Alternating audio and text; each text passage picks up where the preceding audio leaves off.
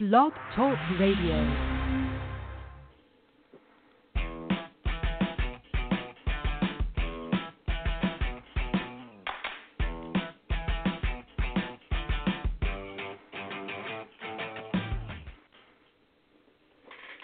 Oh, welcome everyone to today's episode of Drive Through HR. It is Tuesday, August 25th, 2020, and I am Robin Schooling along with my co-host, Michael Vandervoort. Hello, Mike.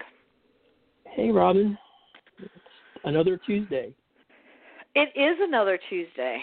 It is Pandemic Tuesday. It is Hurricane Prep Tuesday. Hurricane Tuesday, yeah. Hurricane Tuesday, that sucks. All sorts of things. Is it really going to be two simultaneously almost, or has that thing veered off? Well, Marco is kind of done. I mean, I think there's still rain coming from Marco. Marco had kind of veered off, and there's still some rain coming from him. And Laura, who people wanted to name Polo, right? Get it? Marco Polo. Laura is destined to hit now, make landfall tomorrow night into Thursday morning, and at probably a Category 3. Now they're saying could even get to a Category 4. It's veered west of me, and so it's hitting pretty much landfall right on the Texas-Louisiana border. So Houston is going to get whacked, kind of that Beaumont, Orange area, and then southwest Louisiana. They've just within the last 10 minutes, I was ordering some mandatory evacuations for Lake Charles area. So good times. This is one of the not so cool things about living in the South. I love the weather, but where you and I live, both at risk for hurricanes. Unlike where our guest lives today, so I'm going to pivot to our guest as we get the weather report. Go ahead.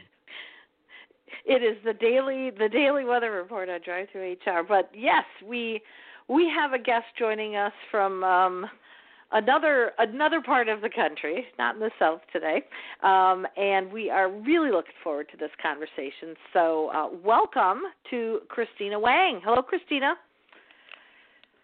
Hi, Robin. How are you Glad today? To be here. I am well, and in terms of where I'm from, I'm in northern New Jersey, currently spending my quarantine time. It's it's the longest sort of vacation home, if you will, than you ever intended when you went there to go hunker down. Exactly. Yeah. Yep. Well, so we are really looking forward to a good conversation today. 'Cause I think we're gonna learn some things, and I think we're gonna have some salient and interesting points that are being made. But before we kick that off, why don't you, Christina, sort of introduce yourself? Let our listeners know who you are, kind of what you do, what you like to do, a little bit about you. Yeah, so I think like many who find themselves in the field of human resources, HR wasn't exactly a profession that I set out to do, but now that I'm in it, I wouldn't trade it for the world. It's a bit of a cliche, but I've always had this strong passion for helping people. So me ending up in HR makes sense if you think about it. People spend 40 plus hours a week at work, right? And being in HR means that we have the ability to influence and impact how that time is being spent. So in terms of my career, I started off as an HR generalist, covering recruiting as well as those more transactional, operational aspects of HR. Definitely very, important and vital parts of HR. And it's definitely, been a great foundation that's helped me better partner with fellow HR team members. But I wanted to go beyond the basics, right? I believe there's a tremendous opportunity to really revolutionize the way that we work and transform the relationship between businesses and people, whether that be employees, customers, what have you. And to get to a position where I can help influence that shifting relationship, it's required, developing skills around business acumen and strategic thinking, building out business cases for different people, initiatives, things like that. So, currently I am in an HR business partner role in the tech industry, where I get to leverage my background in business and psychology to implement different people strategies focused on achieving various business results, right? And in less corporate speak, I essentially use my understanding of how people and businesses operate, their varied motivations, right, to make sure that everyone's on the same page and we're all working toward, working in the same direction toward a common goal. Now, how large of an organization are you with? Do you have hundreds, thousands of employees? What? We have about 1,000 employees. It is a global organization, so we have folks in North America, both the U.S. and Canada, in EMEA, as well as APAC too. Okay. And do you find that there are differences? Do you work with the employee population across all those regions, and how do you adjust that in your role? Yeah, so fortunately, we do have regional HR business partners that I work closely with, especially I think with APAC, right? That time difference is certainly would be difficult to navigate. I think if I had to be involved in the day to day, right? So luckily, I do have regional partners that I can leverage to any. There's so many different laws, especially I think in the EMEA region, right? All the different countries, and there's a lot to understand. So definitely appreciate having those other partners to help support, when the need arises. Yeah. It takes a village sometimes. It really does. Exactly. Now, one of the things that when you and I have had previous conversations, one of the things that you've mentioned, which I think is really interesting, and I think will be interesting to our listeners to hear about, is you've discussed being an Asian American woman navigating corporate America, and sort of the unique experience that has presented for you over the years. What from your life? What are some of those things that have come into play because of, again, your uniqueness? How have you experienced corporate America? Yeah, so, I grew up in a suburban town in northern New Jersey, where I'm currently quarantining. And, I was one of a handful of kids who didn't quite look like the others. And that otherness is something I've always, been aware of since, I was a kid. In terms of navigating corporate America, I don't think I've ever I've fortunately never really felt othered at work or anything. I've been fortunate enough to work in rather inclusive environments. But, there would be often times when I'd find myself struggling with knowing sort of the right approach to different situations or dealing with different personalities. And I'll admit it still happens today. But it's interesting because, when I was growing up, I'd often get scolded for being outspoken. Respecting one's elders it's very big in Chinese culture. And questioning authority is something that's, totally out of the question, right? So when I was first entering the workplace, there were definitely remnants of that conditioning where I had a very keep your head down and do your work mentality that made me believe, as long as I worked hard, did good work, it would be recognized and rewarded. And, I think you and I both know that that's not always the case, right? And that self-advocacy and speaking up are kind of necessary survival tools for climbing the corporate ladder. And I was lucky enough to have very supportive managers and mentors who, have encouraged me to share concerns or ideas and, have reaffirmed that I have strong instincts that I should trust more often. And I think that's, really been pivotal to, learning to navigate corporate America. Yeah. It's funny. So I have a totally off the wall question first. You described Shutterstock as a tech company, and I've had a conversation a year or so ago with somebody that worked at Tesla out in California, and she mentioned that Tesla considered themselves to be a tech company, but they were actually an automotive company, and it's going to be hard for them to find the right mix in their culture until they figured that out. So Shutterstock does, pictures and all that. Can you define why you guys consider yourself a tech company? Yeah, so, we provide a platform to connect contributors and content seekers, right? So, while we do have a custom team that, will, shoot different photographs per client needs and whatnot, the majority of our content does come from, contributors across the globe, and it's that technology platform that is really pivotal to what we do, and our vision and product roadmap is centered around that platform and creating something where enabling contributors around the world to monetize the content that they're creating, right, and also allowing storytellers and content makers or presenters to have access to that content as well. Mm-hmm. I think the reason that question popped into my head is there's been some stories in the news about Kodak and trying to make a pivot to become a drug manufacturer or something using PPP funds. And it just struck me as like you guys are like, you're not Kodak, but they don't do what they used to anyway. Like I said, it's an off the wall question. So it sounds like you're pretty outspoken.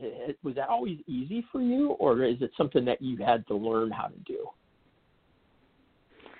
Yeah, so I think it's definitely, a skill that has needed some training and building confidence around.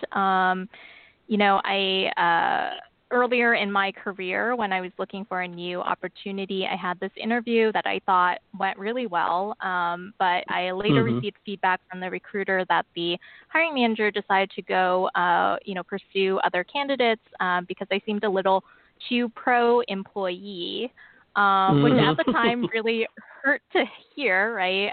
But that sadness coupled with anger kind of eventually subsided to relief, and I realized that it wouldn't have been a good fit anyway, right?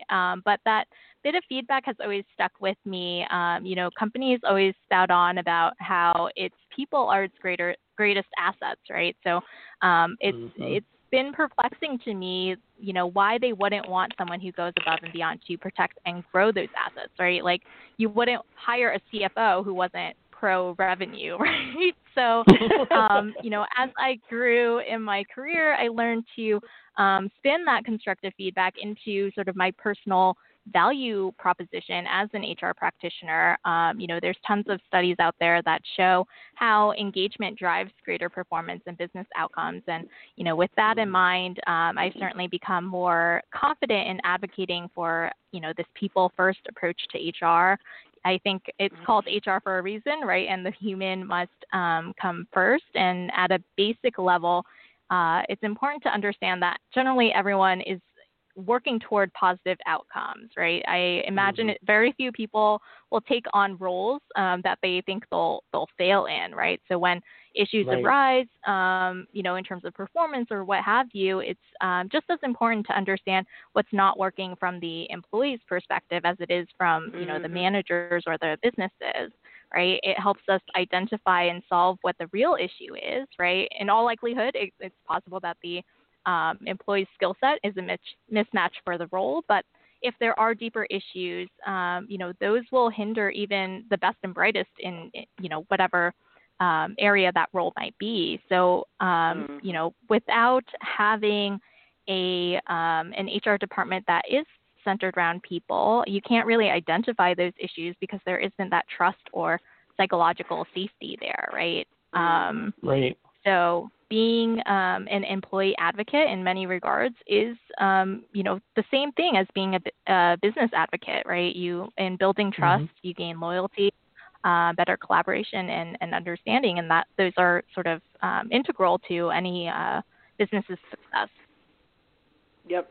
Yeah. One of the go ahead. Robin, go ahead. No, go ahead, Mike.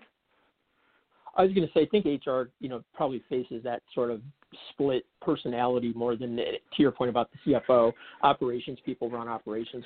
We're sort of perceived as the people who should be advocates for the employees, but we can't always do that, right? Because you got to. It's a difficult split. I was just going to ask one more question, Robin, and then I'll let you go to the next one here. What I was thinking about, Christine, is the culture that if you're open and outspoken. I mean, you can be that way, and you can be perceived as an idiot. If you don't bring up the right things, or just a loudmouth, right? But on the other side, if you provide guidance, even if it's not exactly what a company wants to hear, in certain kinds of culture, that will get you out of there pretty fast. It sounds like you're in one that is open and kind of lets you do that. I guess the question is, what kind of culture do you see that allows that? Yeah, so I'll say, my current work environment definitely encourages collaboration, and my approach to being an HR business partner is that I am a strategic partner to the business, right? And I not only want to help, with the tactical aspects of HR, but also with those more strategic pieces, right? So when business leaders are presenting a problem, I am right there with them, trying to creatively problem solve and make sure that the solutions that I am recommending are addressing the real issues. And I'm trying to look at, different problems we're facing from different lenses, pardon the pun, I guess, and understanding, what potential things could be, leading to this problem, right? And if we don't address all of those things, we could be setting, we might not be putting ourselves setting us up for success. So I think it's really important to have that collaboration with leaders and have an open culture where, feedback is viewed as a gift, right, for overall success. Mm-hmm. Yep, makes sense. Yep. So let me do a quick reset on the show here. We are just a little over halfway done. You're listening to Drive Through HR with your hosts, Michael and Robin, and we are talking with our guest, Christina Wang, today. And on the show's page for this episode, there actually is a link to a blog post that Christina recently wrote on Medium that I encourage everyone to go read, because it's sort of formed a nexus for our conversation today a little bit, where she called it a for the people, by the people future of HR. So everyone go read that link, because it's a really good post. But moving on, I guess, we've kind of been talking about HR professionals speaking out, for want of a better word, and having a voice.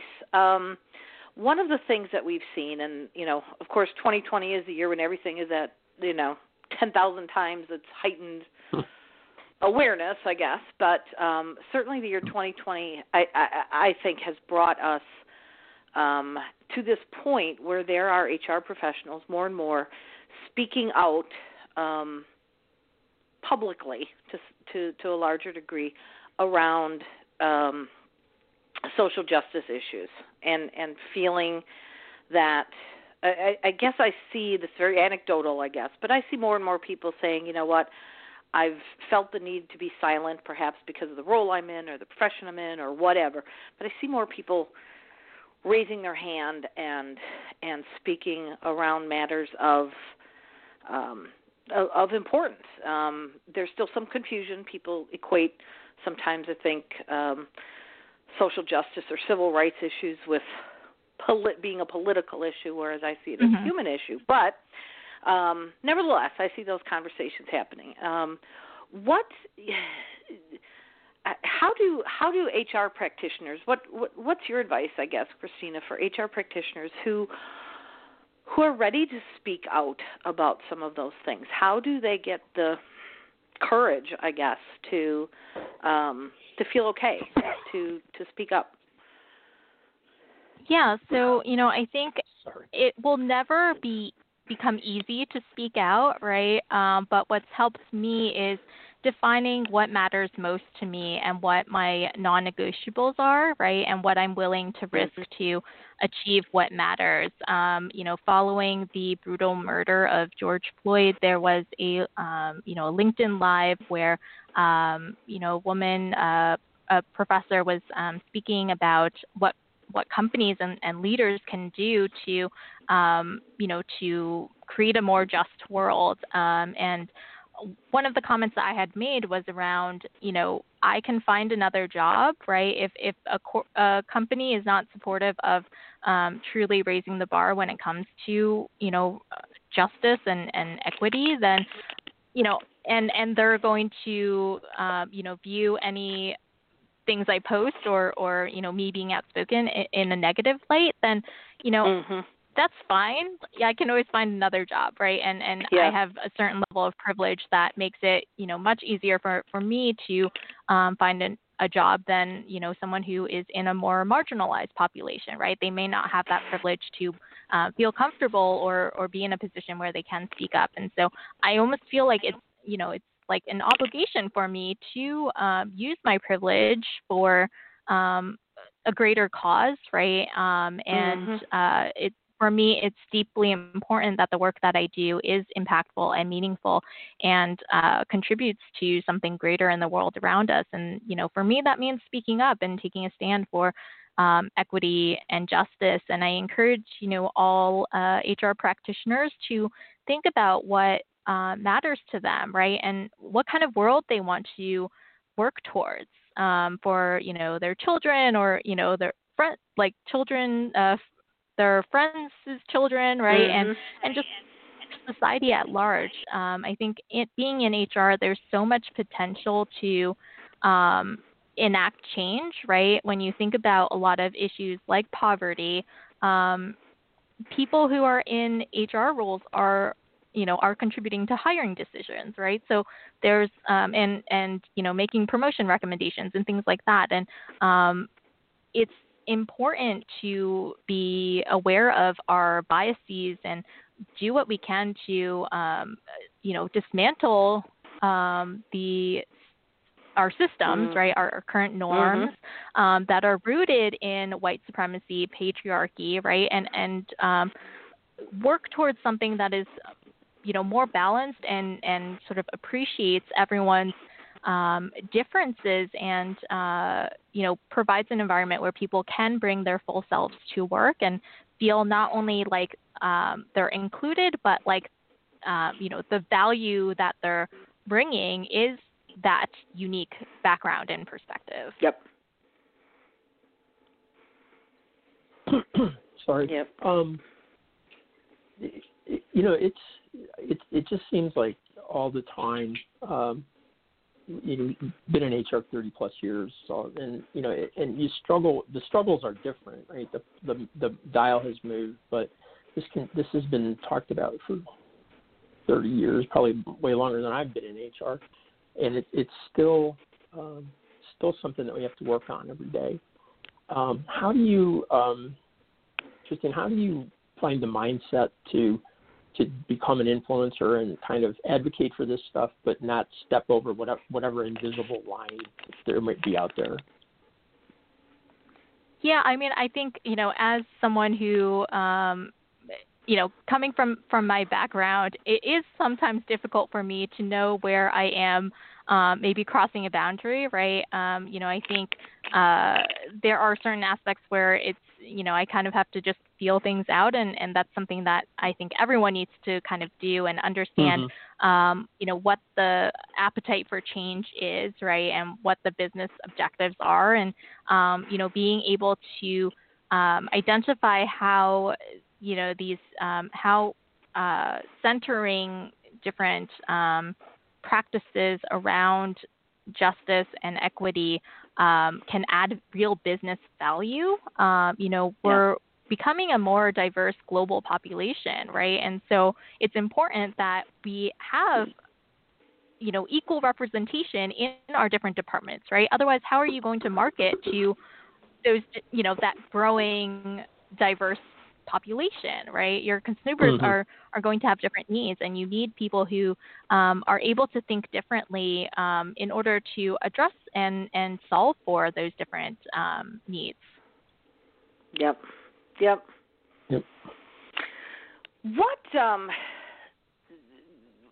What Christina, would you say are your top tips for HR professionals, our fellow practitioners out there? What's a top tip so that HR professionals can, find their own voice, go through that values exercise, and kind of strengthen their resolve to speak up or advocate for things that they firmly believe in? How should they go about doing that? Yeah, I think, to the point I raised earlier, I think it's important to understand, what matters to you, right? And, what your, what your non-negotiables are and what you're willing to risk to work towards what matters, right? I think another important thing is definitely surrounding yourself with positive influences and have a strong support network. Having felt like a bit of a black sheep among traditional HR practitioners, I can't emphasize enough how reaffirming it's been to connect with people-focused HR leaders, right, and see, one, that, they can, you can progress into very high roles within HR, even having that people-focused approach, right? And it's nice to just see that there are other practitioners out there who are very centered around people and see the value in doing so. Mm-hmm. Well, and I think the name that we came up with for your episode today, kind of HR's Rebellion, and reveling in HR's rebellion, I think kind of speaks to that, and it's the combination of knowing yourself, your your own values, what's important to you, whether you work in HR or not. This applies to any profession, right? But what's important, how I'm going to find the organization that's right for me, find the role that's right for me, but then also understanding that I can be in an organization and still advocate for that change. And it's okay to be a little bit of a revolutionary and a rebel and a radical and things like that, because those are not necessarily negative things. Those can be, I think, positive things, and taking it back to HR. That, I'm pontificating now, but I think that's a positive for our profession, is when we do that. Definitely. Yep. Well, we are getting close to wrap-up time. We've got just a little over a minute yet. So thank you, Christina Wang, for being our guest on Drive Through HR. Thank you. And why don't you take a moment, let our audience know where they can connect with you online, LinkedIn, etc., Twitter. Yeah, so my Twitter handle is Christina_Wang3, and you can also find me on LinkedIn, so feel free to connect. It's been a pleasure to be here, so thank you so much, Robin and Mike, for having me. Really appreciate the conversation. Absolutely. Wonderful, wonderful chat, y'all. And peace out, everybody, on this Tuesday. Stay safe from Hurricane Laura, everybody, and the wildfires and everything else. So have a good day. 2020. Thanks. All right. 2020. Take care. Bye. Bye.